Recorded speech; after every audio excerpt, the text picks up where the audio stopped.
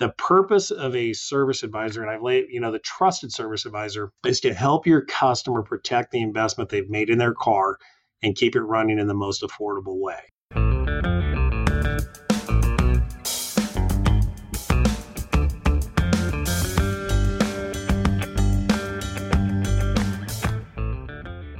Welcome back to Ratchet and Wrench Radio, strategies and inspiration for auto care success. I'm your host, Chris Jones, and today I'm joined by Jeremy O'Neill, the founder of AdvisorFix, whose mission is to help shop owners and service advisors revolutionize their sales and customer service experience.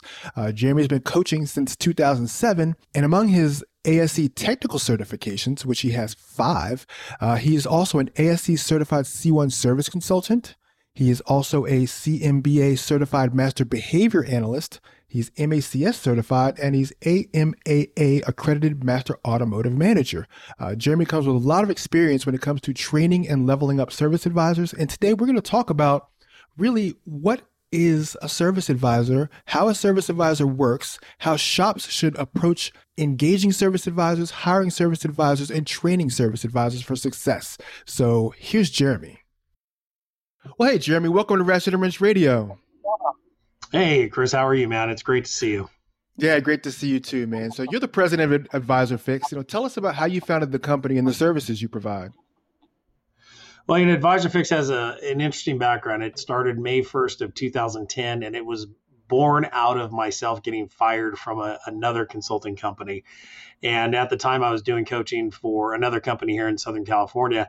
But before that, I grew up as an advisor. At 19 years old, I dropped out of college. I knew that becoming a certified public accountant just did not fit my personality. And my dad had, at that time, had a second location that was failing, and he was willing to give the technician 25% of the profit to turn the business around. And I raised my hand and said, I'll take that job. I dropped out of school the next day, and that began my career in automotive repair. And early on, I was able to turn businesses around, attain success. I went to work at a couple dealerships here in Southern California. I got to see that side of the business. And then early 2000s, believe it or not, I sold real estate for about 6 years and caught that wave. That was awesome. And then in 2005, purchased my first shop, moved the family to Flagstaff, Arizona, came back in 2007, and that's when I started doing my coaching. And 2010 started AdvisorFix. And I just felt at the time that a lot of the training that was provided in the industry, and it's still kind of, true today, that a lot of the trainers are still out of touch with the day-to-day business. When you train and you teach and you coach, you're really, deep into that theory model, but then the reality is a lot different. So that's why I went back to work as an advisor in 2010. I just wanted to rewrite all my own material and really see, hey, what are customers doing? What are customers saying? What's happening on the front lines? Because there was half the stuff that I'd be taught in a class, I'd go back on Monday and it didn't work. It'd backfire. Customers would laugh at me for saying some crazy line that I was told to say in class. And I just wanted to do it different. So I went back to work as an advisor and started AdvisorFix back in 2010. And then really from there, AdvisorFix was more of a boutique customized coaching program. So if a shop would reach out to me, we would customize the training for what the shop wants. So we would kind of match our goals to their goals, find out what the shop's specialty was, and train the service advisors that the way that the shop wanted them trained. So our program was very customizable, very adaptable, and did that. So that was 2010 to 2016. So at the end of 2016, I'd been coaching so long, I'm like, I want to get back in the business. I was on the road 200 days a year. I said, I got to stop traveling. My kids are growing up too fast. So I found the worst shop in the United States. It was located in Hesperia, California. In 2016, the shop closed a whopping $143,000 in sales for the year. The year. Wow. Yeah, the shop owner's girlfriend was doing, she had a hair salon in the back of the shop, and it was making more money than the shop was. It was crazy. So I took that over, and the goal was to turn that business around to $1 million a year shop within a year. And my formula on that was if I could do, $85,000 a month in 1 month during the first 12 months, then I wanted to prove my concept, right? We were able to do that in November of 2017. And the growth has just been phenomenal. We run about 2.5 technicians, and our revenues are just over 1.2 million a year in the shop. So small shop, but we're very powerful at what we do. What a great story. Yeah. So talk about that a little bit. You talked about going back into the advisor world because you had been trained a particular way, you learned a particular way. What were some of the things that you had to relearn, or some of the things that you wanted to really move away from because you felt like they were either antiquated strategies, they didn't work? You talked about the customers laughing at you. Like, what were some of the things that you saw that you wanted to fix? Just the biggest thing was how tough customers were. Customers are armed with a ton of objections today, and I mean, even now, it's harder because information's at everybody's fingertip. We're 10 to 15 years into the mobilization of the internet, and going back into the early and mid 2000s, 2010, I would for instance, the biggest thing that drove me nuts is the traditional way that shops handle sales. You check the car in, you deal with what the customer wants, but then you have this laundry list of upsells. And then the advisor would call the customer 2 to 3 hours later and say, "Oh, by the way, my technician found these other things wrong with your car," and then proceed to just rattle everything off. And I would just see customers checking out on that, and that there was this friction with the auto repair consumer where, if you poll most auto repair consumers in the United States, 95% of them have had a negative experience with an auto repair shop. And the reason for that is the way that it's handled. Shops are so transactionally focused on selling and getting their number and their ARO and their KPIs that they forget they're dealing with a human being. And if they put the relationship first, there's plenty of money. If you do the relationship first and help the customer get what they want out of their transaction with you, then you can move to the relationship side of the business, which is customers that toss their keys at you and say, "Hey, just call me when it's done." And they don't even want a price to fix it. They just trust you to take care of their car. And that's the biggest gap that I saw is most of the training techniques were, how do you overcome objections? How do you, make the sales pitch? And there was very little information on the psychology of a consumer. What makes an auto repair customer buy? What is a reflex no? Where do objections come from? How does that happen? And then with the movement of digital DVIs, inspections, and the digital sales process, man, I was really excited to just have my own shop as a laboratory to test that out to where, over half our customers I don't even talk to. It's done electronically. It's done automatic. They buy from us through the software that we use. And so go back, when I got the shop in 2016, 2017, that was really where my passion was, helping advisors really make the transition over to the relationship side of it, but at the same time blending in these new technologies that we have available at our fingertips to really automate the transaction. Okay. So, when you went back into it and, when you bought the shop in 2016, 2017 and really tried to prove your concept, once you did, what was that like for you to prove that concept and then be able to take it into the market? Well, I haven't really done that yet. I've been stuck in the shop, so, it's funny though, if you look at Advisor Fix, we only work with a handful of shops right now. We're still a very small company. The biggest thing for me is I'm so hands-on at my shop that, the hardest part has been that ownership side of the business and working on the business, not in it. But it also ties into the 5-star experience. I'm so committed to delivering a 5-star experience to our clients that if anybody on our team is not committed to that, they don't have a job with us. And I've got a very short fuse on that. So, on the negative side of my personality, I've been through over 60 technicians and 57 advisors in a 6-year period. And that's just it. At the core of it, if you're not committed to delivering that experience, then you're just not going to make it on this team. So as far as bringing it back to the training, the delivery back to the market and to the automotive aftermarket in the industry has been mostly through the training classes that I deliver through WorldPAC and some of the other associations, the Vision Conference, Automotive Training Expo, and the courses that we go through in a 3-hour period. It's literally life-changing for the advisors to have a different viewpoint on their career and their chosen career path and how they deal with customers. It's really awesome, but it takes the friction out of the transaction, which is great. And we're seeing more shops right now have record sales than we've ever seen before. So it's not hard, but if you really add this layer of relationship to it and trust, it's amazing. Shops are setting record sales year after year. Yeah, and I want to get into that relationship aspect a little further down the line. But I want to ask you first, as we talk service advisors, What's your definition of a service advisor? Well, the definition of a service advisor, most advisors fall into this job, meaning I don't remember a course offered in my high school or college that was, service advisor 101. Here's your career path. Most advisors typically either were from the back of the house or they, were worked at a restaurant and an owner saw them. Hey, you're good with people. Let's get you in the auto repair industry. So most advisors fall into the advisor trap that I call it, not knowing how many hours and just how hard this job is. It's very mentally taxing because of the way that you have to respond to so many interruptions throughout your day. But the purpose of an advisor, and this is just something that I burned into my brain, the purpose of a service advisor, and I've laid, the trusted service advisor, is to help your customer protect the investment they've made in their car and keep it running in the most affordable way.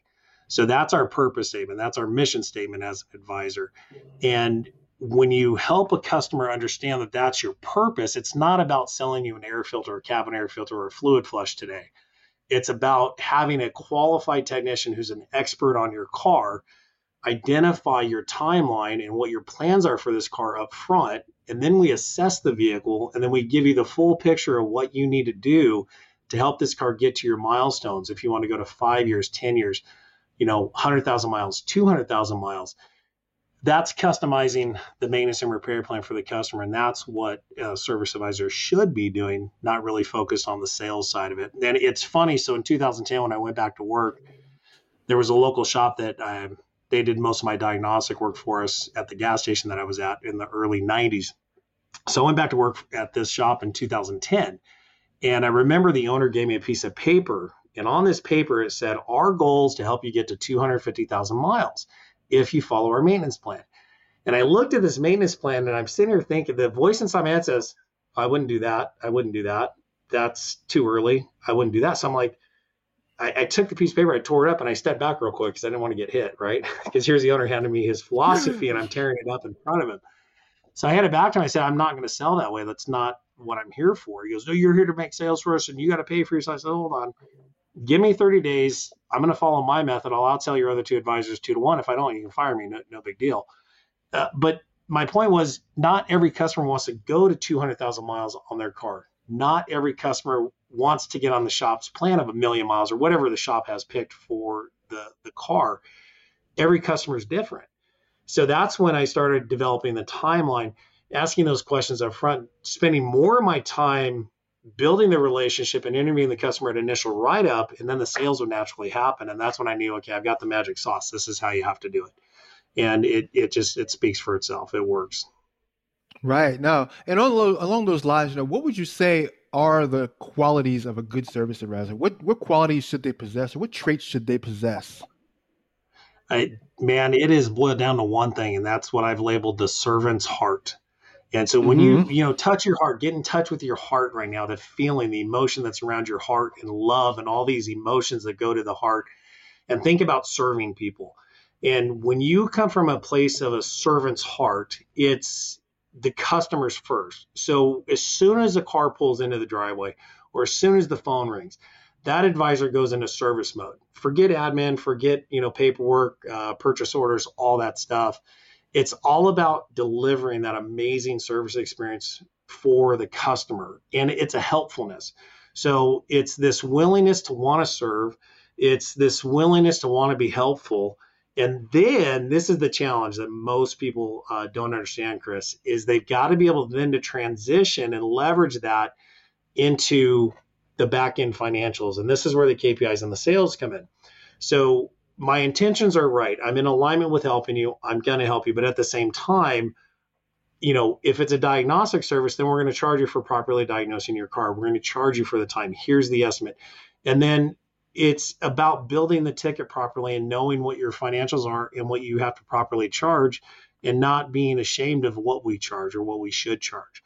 So I think that's really it. It's understanding, being a very empathetic person up front, wanting to serve that customer, being helpful. And then once we get an agreement that we're going to work on your car and help you fix it, then we become the best advisor. I've got, enough technical skills that I'm an expert on the cars that we're servicing. I can communicate with my technicians. I'm an expert at parts. I know exactly which parts work right for the right car, which supplier I can get them from. Can I get this today from this supplier or not? So you've got all this stuff going on throughout your day to deliver an on-time repair for your customer.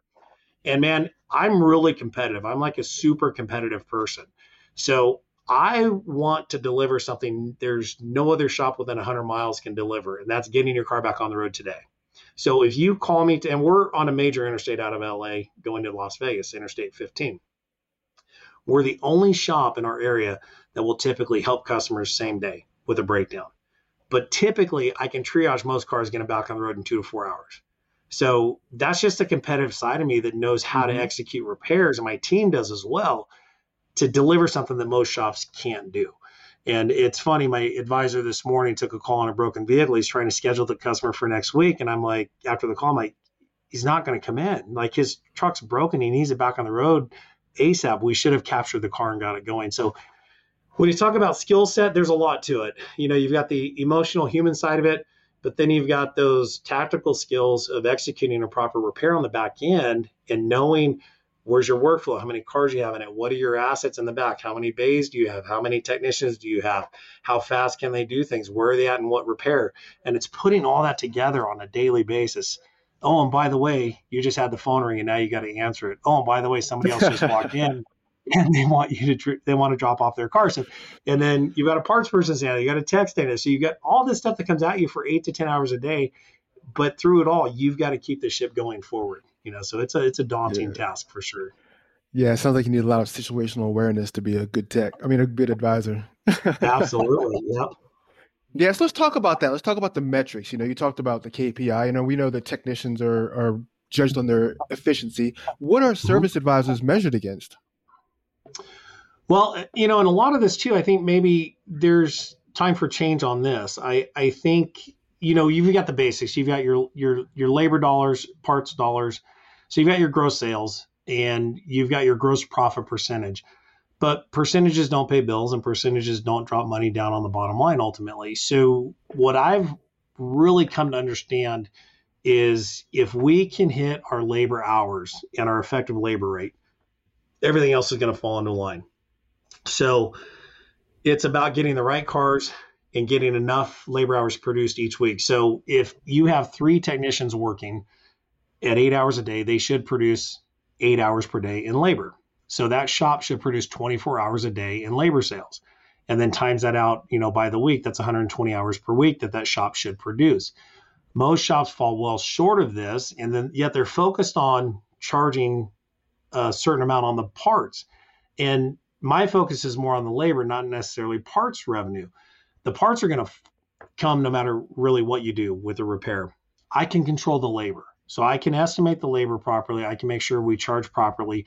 We can look at the condition of the car, and then I can motivate my technicians to hit their 8 hours a day. And if you're short on that mark of 40 hours a week or 8 hours a day per tech, you're losing, tens of thousands of dollars a year as a shop.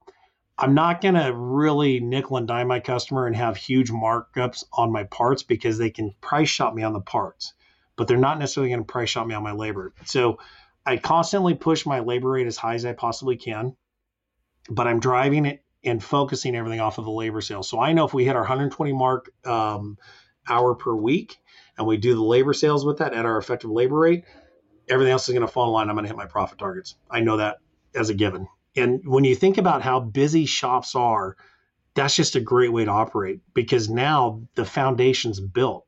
And yes, you can do some minor tweaking on supplies and all this other stuff, but those are pennies compared to the dollars that we give up by not capturing labor sales. So that's the biggest thing I would encourage all advisors to look at is, are your technicians at 100%? Are they producing 1 hour of labor for every hour that they're in the shop? And really good techs should be 120 to 150%. So now you take a small shop like ours, if I have, 2 techs doing 60 hours a week, those 2 techs do the same work of 3 techs, and we're more efficient with the 2 techs than the 3. So it's just a whole different dynamic that's moving forward. Yeah, it seems like advisors are kind of like the point guards in the shop, moving Oh, wow, between that's a various great analogy. Absolutely. aspects of the shop, dealing with customers. But talk about that relationship in order for the shop to be efficient on the back of the house, and keep things going to get those numbers that you were just talking about. How important is it for the advisor to be really dialed into their technicians, the ones they're working with, understanding what the technician does, how that technician works, how to convey the information from the repair order to the customer. Can you walk me through that? Oh, absolutely. So, I mean, the biggest things advisors have to, let's talk about techs. What are technicians going to complain about advisors? Number one, you always get me the wrong part if you're sourcing out your parts, right?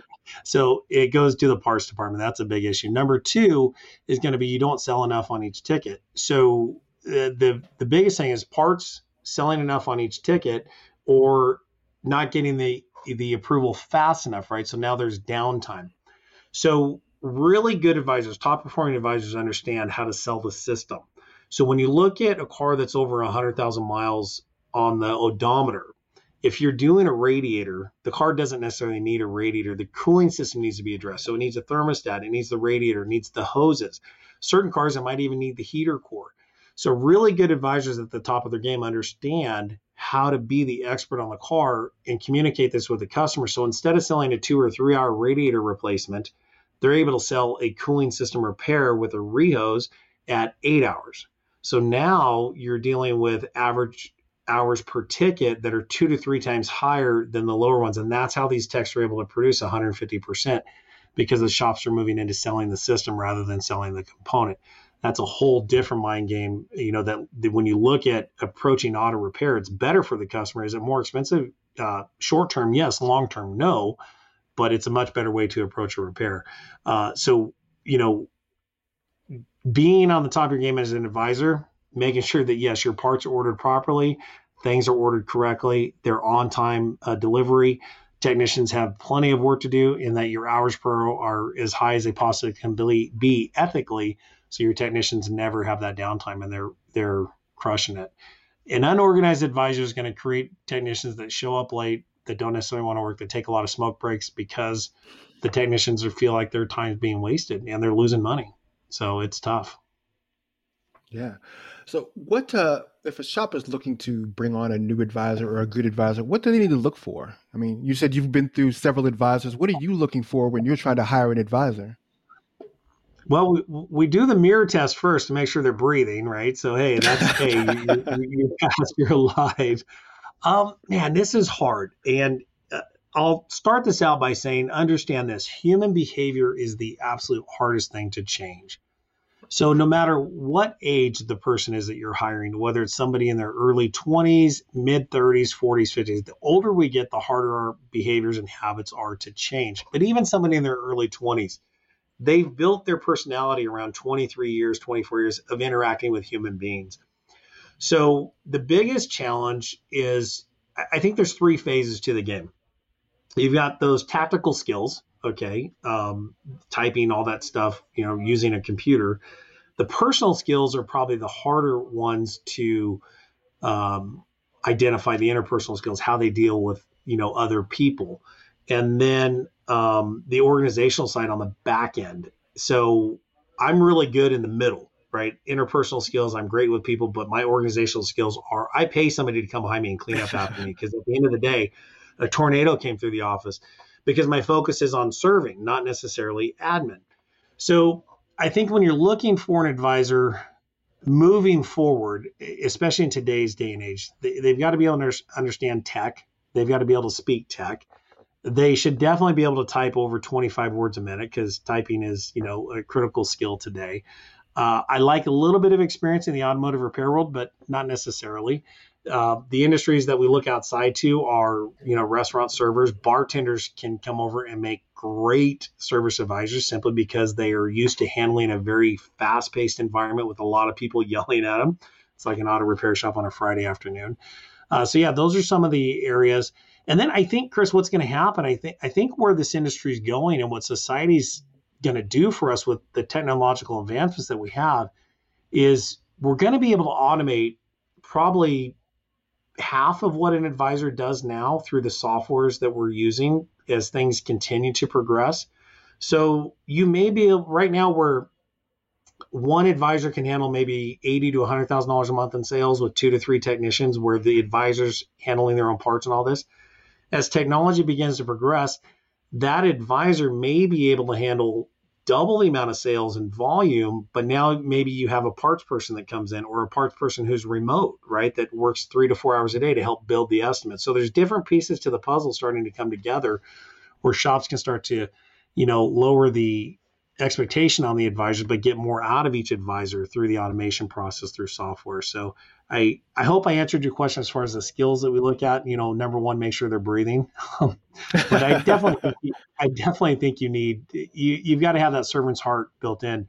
And I was talking to another shop owner this morning, and it really centered around that servant's heart. Like, you can have the best technical advisor on the planet, and maybe the person was a technician and they're the best on cars, but if they don't understand how to make a customer feel welcome and get them to like them, that's hard to train. It's really hard to get people to understand. The key to service advising is getting your customers to like and trust you. And if you don't have that likability factor, it's super hard to learn. It really is. Yeah. So let's get into your wheelhouse a little bit. Let's talk about training. How should service advisors, or how should shop owners approach training their service advisors? Well, I think from a shop owner's perspective, it's a lot like goal setting, right? The universe is going to give you everything you want if you're really clear on what you want. So I think that's the biggest thing. Get clear about what you want. And I talked to another shop yesterday. They were inquiring about, what we do and how we can help them. And they're currently being trained by another trainer in the industry. And there's a great program, great person. I know this trainer, and I've talked to him at many conferences, but there's an incongruency in what the trainer wants to deliver in his training program and what the shop wants to deliver to their customers. So if you have somebody who's training your advisor that their philosophies are different than your core business philosophies, that's incongruency, man. That is not going to work. And then there's going to be friction. So number one, I think the shop owner, before you spend any money on training, get clear on what you want. Pretend you hired the advisor on day one and do a 180-day training program for your advisor. What skills do you want them to accomplish after week one, and do a weekly goal on it? So, week one, know how to use a shop management system, be able to type 25 words per minute or better. Here's our phone script. Here's how you answer the phone. If you give pricing over the phone, here's how we do it, or we don't. So I think the shop owners a lot of time look outside of their shop for help at training their advisors. But when you sit down and interview them, the shop owner really doesn't know what they want trained. They don't know what they want. So get clear on what you want first, build a blueprint of how you want it, and then turn your manual over to any training company that you're going to have and make sure they're in alignment with what you want. For instance, DVIs. There are some trainers that train, there's green and there's red. There's no yellow. Okay, well, I don't really agree with that statement, because what if my brakes are kind of in the middle? I don't need them today, so it's not a red thing, but they're not brand new, so they're not green. And I may need them in 6 months or a year, so I would want to mark that as a yellow so I can keep track of it. Well, if the trainer's training your advisors, don't mark anything in yellow, but the shop owner saying, yes, mark things in yellow, there's the friction right there. It happens all the time, man. It's crazy. I hear stories from the field about this. So yeah, get clear on what you want. And then I think the biggest thing is Tony Robbins' philosophy of CANI, constant and never ending improvement. It's 5 minutes a day. It's 10 minutes a day. I've got a 15-year-old, an 18-year-old, and a 13-year-old, 2 boys and a girl. And my middle son is just like me. And we will discuss things at night. We just have these conversations about life and, where he's going with his life. And it's interesting to be able to kind of coach him on the mistakes I made when I was his age and the things that are coming. But it's not necessarily a formal training, right? It's constant and never ending. And everybody's got to be open to wanting to have the feedback. So if I hear my advisor take a phone call and I don't like something, I need to make sure I've got permission to discuss that with them in a non-threatening manner. It's not that you did something wrong, but here's how you did it. This is your default pattern. Here's how we should have handled it. Now let's practice and reinforce it and step your game up one step. Let's take it from here and go to here next time. Can you do that? And then we're going to listen to it in real time. Watch how it happens and constantly train every single day. So it's little bits every single day. And over the course of a year, that's a milestone. And sometimes that's better than sitting into a 2-day, 3-day, or even a week-long class, because it's going to get absorbed and it's going to be real. And it happens daily in their life, not just a one-time thing. All right, great. And you hit on something I was going to ask you next, which was frequency of training. How frequently should an advisor be trained? Oh man, it's as often as possible. But at the same time, I think it's really interesting. It's kind of like the tide of the ocean. I think there are moments where I don't listen to anything with success. I watch, crazy channels on my streaming services, and there's times where we just want to take our mind out, just let it sit on the shelf and just kind of be. But then there's also times where hey, it's game time. I've got to get back to work. There's an off season. There's an on season. I think cyclically for auto repair shops, you've got two different seasons. You've got winter and summer. And then in between that, you've got spring and fall, right? Now, whether you're East Coast, West Coast, cold climate, hot climate, the cold and the heat are two differentiators that cause cars to break down. So most shops are crazy busy in the Southwest during the summer because temperatures exceed over 100 degrees. So if I'm West Coast and I'm in Southern California, before June 1st, my advisors have gone through training. They're at the top of their game. They're primed. They're rested. They're ready to go, because I know for the next 90 days, I'm going to beat the hell out of them. My customers are going to beat them up, and they've got a grinding 90-day task ahead of them to get through summer. And that's the bulk of our sales. Those are our best months coming in. And maybe somebody in Minneapolis, though, those months are December, January, and February, because batteries explode and cars freeze, right? They have snow that falls out of the ground in those climates. So in between those times are the greatest times to get training done. I mean, when you're busy, it's super hard to get training in. And that's where you do those micro trainings, 5-minute conversations that help. But I would say, spring and fall are the two best times to make sure your A players are primed and ready to go, And you see it in the NFL. The NFL is bye weeks now, and you see players rest up for the playoffs. They're getting ready for that run. So I guess we're no different than guys making hundreds of millions of dollars in their contract. Quite true. So tell me, how does a well-trained advisor become an asset to their technician? Like, why are they such a great partner for their technician? Oh, just because the work that they're able to produce. They're the rainmaker, and it's when I watch really good advisors, they're able to adapt to any situation that's thrown their way. And they identify which cars are good cars and the pitfalls in this industry that you need to stay away from, that an inexperienced advisor may take in and waste a technician's time. So, for example, when I worked at the dealership, I worked at a Volkswagen dealership. We had 4 master trained Volkswagen technicians with over 20 years experience, each one of them. Those 4 guys were amazing. But then we had 20 other newer technicians that didn't have the experience as our master techs. To get the technicians to want to work with me took about 6 months. But after they started to see the results of the tickets I was able to produce and the customers coming back and asking for me, that's really when they got on board and said, okay, this is a person I can make money with and who's going to help make my career. Look, with technicians, we've got to understand this. Good technicians today should be making $150,000 to $200,000 a year. That's a statement I'm going to make, and I'm going to take that to the bank every single day. My pay plan at my shop will produce that for my technicians if they hit their hour numbers.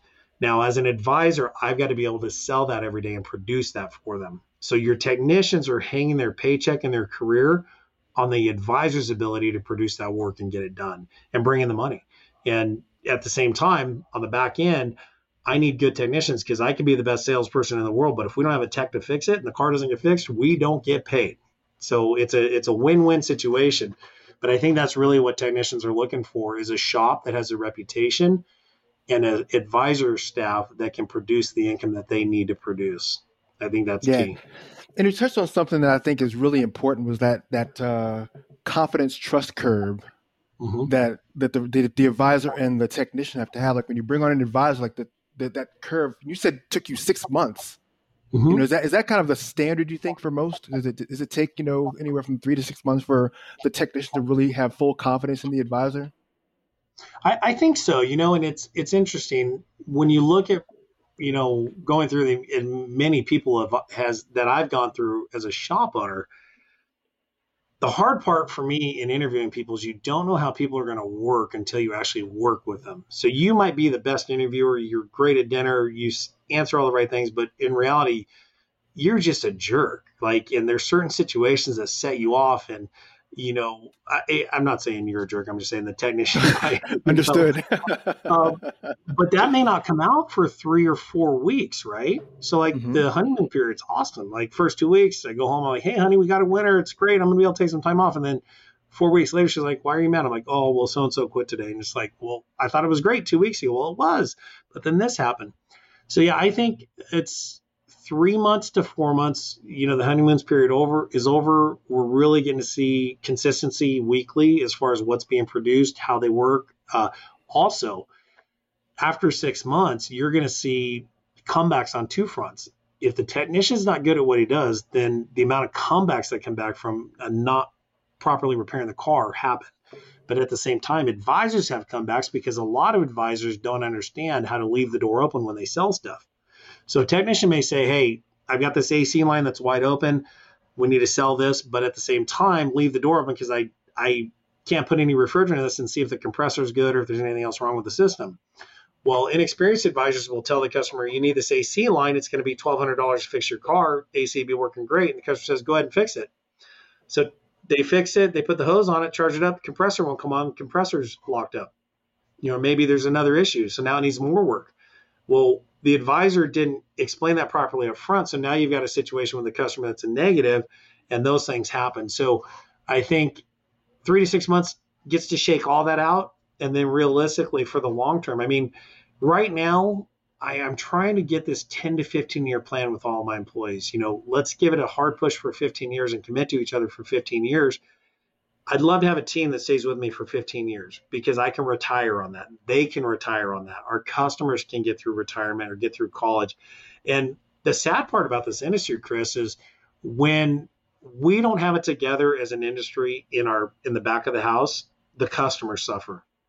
And when we don't have 5-star shops, customers then choose to go to different shops for different repairs. And that's the worst thing that a customer can do. Pick one shop and stay with them over 20 years. You're going to save a ton of money because the shop knows your car. The repairs are going to be less because you're going to have duplicate repairs and all that. And it's a better experience. So I think that's really one of the things that I know shop owners all across the country are trying to do is just build a team that sticks together. And it's hard because you have people that are eating everybody's young because if there's a good tech across town and I know he could be a fit, I'll go offer him $10 more an hour to come over to me. Well, so he comes over here and I've had a technician. This guy worked for Ducati Motors USA. He was a Mercedes-Benz tech. He said the only time he got a pay raise was when he moved his toolbox, meaning when another dealer would poach him, he'd get a pay raise for moving his toolbox. And so he was always looking out for the next opportunity to get a pay raise, right? So in 3 years, he said his pay went from $25 an hour to $47.50 an hour by moving to 4 different dealerships. And who's creating that? We are. The shop owners and the service managers of this world are creating that culture. So yeah, we definitely need to change that. But I think, going back to it, it is definitely something that takes time to shake out and then building the team properly. Okay. And let's look at it from the other side. How does a well-trained advisor become an asset to customer retention and acquisition? Well, so what kind of car do you drive? I drive a 2010 Honda Accord. Awesome. And I don't know anything about you personally as far as outside of work. Did you buy the car brand new or did you buy it used? I bought it used. Okay. How long have you had it? I've had it since 2015. Okay. So you've had it about 8 years now. Mm-hmm. And how many different repair shops have you taken it to for repairs? 2. Okay. So tell me about your favorite shop. My favorite shop's the independent shop I take it to currently. I Okay. took it to the dealership for a long time. So you were at the dealership? I was at the dealership for a very long time. Then I moved to an independent shop once I started understanding the difference. Okay. Now, see, you're rare because you have chosen that one shop and typically have stayed with them. So what is it about the shop that you choose that you, as a consumer, you like? What do they do so well? They communicate very well. Okay, communication. Yeah, they So communicate very well. So whenever there's an issue with the car, like whenever I take the car in, they go, they do the DVI, the courtesy inspection, and they walk me through the inspection, and they give me the, the green, the yellow, the red breakdown, and kind of give me the repair plan. If I tell them that I've got financial constraints or obligations that I've got to take care of, they'll tell me, well, here, I'd recommend you do this first, do this second, do this third. awesome. So you've been able to build a relationship with one shop that shows you transparently the overall health and safety of your car, the status of your vehicle, and then at the same time, they're willing to work within your budget and what you need to take care of at the time. Do you ever feel like they're trying to oversell you? No, Do you ever feel like they're trying to sell you something you don't necessarily need? no. And if you had to get in your car right now and drive to Las Vegas, do you feel that your car would make it? Right now, Yeah, right now I right. need some repair. Right now I do need some things for some work done. But in a perfect situation, if they were to repair everything that needs to be done, I could drive to Las Vegas with no problems. Man, and see, that's awesome because this, you've got peace of mind with your car, right? So my point in asking you these questions, and you can do this 100 times, 100 different people on the street, you're going to get very similar answers. Customers that don't have a trusted repair shop, it's a very fearful place that they come from because they're chasing the lower end of the market. They're always calling around for price and trying to get the lowest price, and they're trying to diagnose their cars themselves. And it's just not a good place to be from an auto repair, from a consumer, period. And that's the challenge is when you don't have that, and how can advisors build this relationship with their customer? It's not that hard to do. When you can deliver what you've been able to get from your shop, then the word of mouth will spread. Customers will send their friends and family over to you because they know they can trust you and they have that peace of mind. Customers want that peace of mind. And right now, man, the market is absolutely scary. New car sales are at they're expensive. Mm-hmm. Used cars that are junk are selling for $8,000 to $10,000, and to invest, $4,000 to $10,000 in a car is not that hard today. So I think the message for advisors would be this: you have your own business within the business that you work in. So how do you want to build your brand moving forward? What would your brand say? What would your customers say about you and the services that you provide? Would they, are you the type of advisor that, you do oversell some fluid exchanges and some fluff services and stuff like that because you get a spiff on it? And maybe that customer likes you, but they're not going to, go out and sing your song to the world or share everything because, it's just not at that level. So I think it's about building your family in your customer base. And realistically, these customers are what's going to give you everything you want in life, whether it's college for your kids, a new house, a new car, retirement. Everything we do comes out of our customers, and it's reciprocal. What you give is what you're going to get back. Right. Okay, so let's talk about a couple of situations here, two hypotheticals. So one, let's say there's a shop and they've got an underperforming advisor. How does a shop owner handle an underperforming advisor? And then what do they do? If let's say the advisor just does not, get it done in over a certain amount of time, like what does a shop owner need to do? There's a lot of different factors there, and this can also apply for technicians. The answer comes down to weekly accountability and then daily accountability. And if you look at most 20 groups or most owner groups out there, they're all looking at numbers that are 30 to 60 days old. But if I'm an owner and I'm in a meeting and we're looking at my February financials or my Q1 financials and we're $50,000 short, and I go, man, that is not good. I need to make an extra 50 grand. So I'm going to go back to my shop and I'm going to have my staff call every customer that came in from January to March and ask them for $50 because we undercharged you. I need your credit card now. I'll process that payment now. Every customer is going to hang up on us and laugh at us because we can't change the past. But what I can do is change the future. So I can change my results for May and June. And I think this is the problem with a lot of businesses is we're too focused on the past and we get hung up in the emotional baggage that is negative with that. And we can't change the future. So this underperforming advisor, there's a couple key things I would do. Number one, figure out their monthly goals. You got to break it down to car count goals, average repair order, and then your profit target's going to be set up on the back end through your matrix, right? Two things an advisor can do every single day. They can bring cars in. So if I worked for you and you said, hey, Jeremy, we have a goal of $100,000 in sales this month, your advisor number two, you need to bring in 100 cars at $500 a car. Those are your metrics. Okay, 100 cars over 20 days, that means I need 5 cars a day. Cool. I'm going to bring in 5 cars a day. So if it's 2:00 and I've only brought in 4 cars, what am I on the hunt for? Car number 5. So the phone rings, it's a broken car. Hey, guess what? I can get that car in today. We can actually take a look at it, get you some sort of an answer, but plan on leaving it for tomorrow. And now I've captured car 5, whereas before I wasn't focused on that. I might not have answered that phone.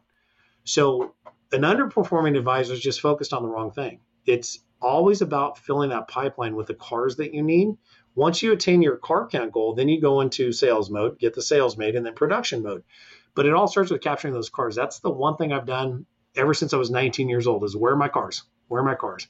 And as soon as I get the cars in the parking lots full, I know the numbers are going to take care of themselves.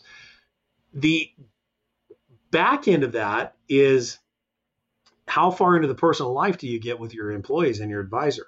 If you have an advisor who shows up right at the nick of time, they woke up 15 minutes before, they have a 10-minute commute, there's no way they're in the right frame of mind to serve a customer at that point. So are you exercising? Are you eating right? What are your habits outside of work? But that's the 6 to 12 month conversation, that a shop owner can build with their employee to help them live a better life. And it's hard to break through that. A lot of times it just doesn't happen. So I guess the answer to that is it a personal issue that's hindering their performance at work? But you set the blueprint up for, just like a sports team. Here's our goals. We're week 1. We get into week 2, we were $10,000 short last week. We're going to ratchet it up in the next 3 weeks. We're going to recast our goals and we keep pushing for that month end number. So in April, if we're short, I've got 2 more months to catch up for quarter 2. So then we add what we're short on in May and June. And then I coach my team into what we have to do forward. And the past is the past. I can't change that. We're going to stay forward, looking forward to make sure we make this happen. All right. And then the other side of that is, how does a shop attract like high performing techs? You've got a shop who's got a rising profile. You think you're just one tech away from like next level. How does a shop attract, a really high performer? Man, I hate to give you this answer, but a lot of it is money. So for instance, I thought I was paying at the top of my pay scale for my area until I added $15 an hour to the guarantee, which freaked me out. I would take the job for this. Well, guess what happened once I started advertising that way? I got really good applicants that were now willing to leave my competition and come work for me. So whatever you think the top of the pay scale is, you've got to go above that. And like I said, I believe good technicians today should be able to earn $150,000 to $200,000 a year. And if you're not in a major metro area, there's not a lot of pay plans that actually pay that. Most technicians, and I don't want to, specific numbers, but for years, technician was making $20 to $30 an hour. That was great. It's no longer that way. I think the bottom has moved to 40 and the top is somewhere between $70 to $80 an hour. And that's the reality of where we live today. And I think number one, pay's got to be there. Number 2, benefits. We lose so much talent in this industry because we are independent. We don't have a good benefit package for our employees. My wife worked for a hospital. She had great benefits. It probably worth $30,000 to $40,000 a year. She worked there for a lot less than she can make somewhere else, but the benefits are what made her stay there. So you pay, benefits, and then your shop, the facilities, and the type of work that you're attracting. Are you getting the bottom of the market or the top of the market? If you're a shop today and you're working on mostly early 2000s and 2005 to 2012 cars, that market's getting old. A lot of technicians don't want to deal with that. They want to stay on the newer stuff and really get into the profitable repairs. So I think that's the other side of it. You have to build a business that is getting the right cars for your technician. All right, Jeremy. Hey, well, thanks for joining me today, Jeremy. Awesome, Chris. Man, I appreciate that. Was fun. I talked a lot. I'm tired now. So that was a great conversation. And lastly, just how can people reach you if they're interested in talking to you or learning more from you? How can they reach you?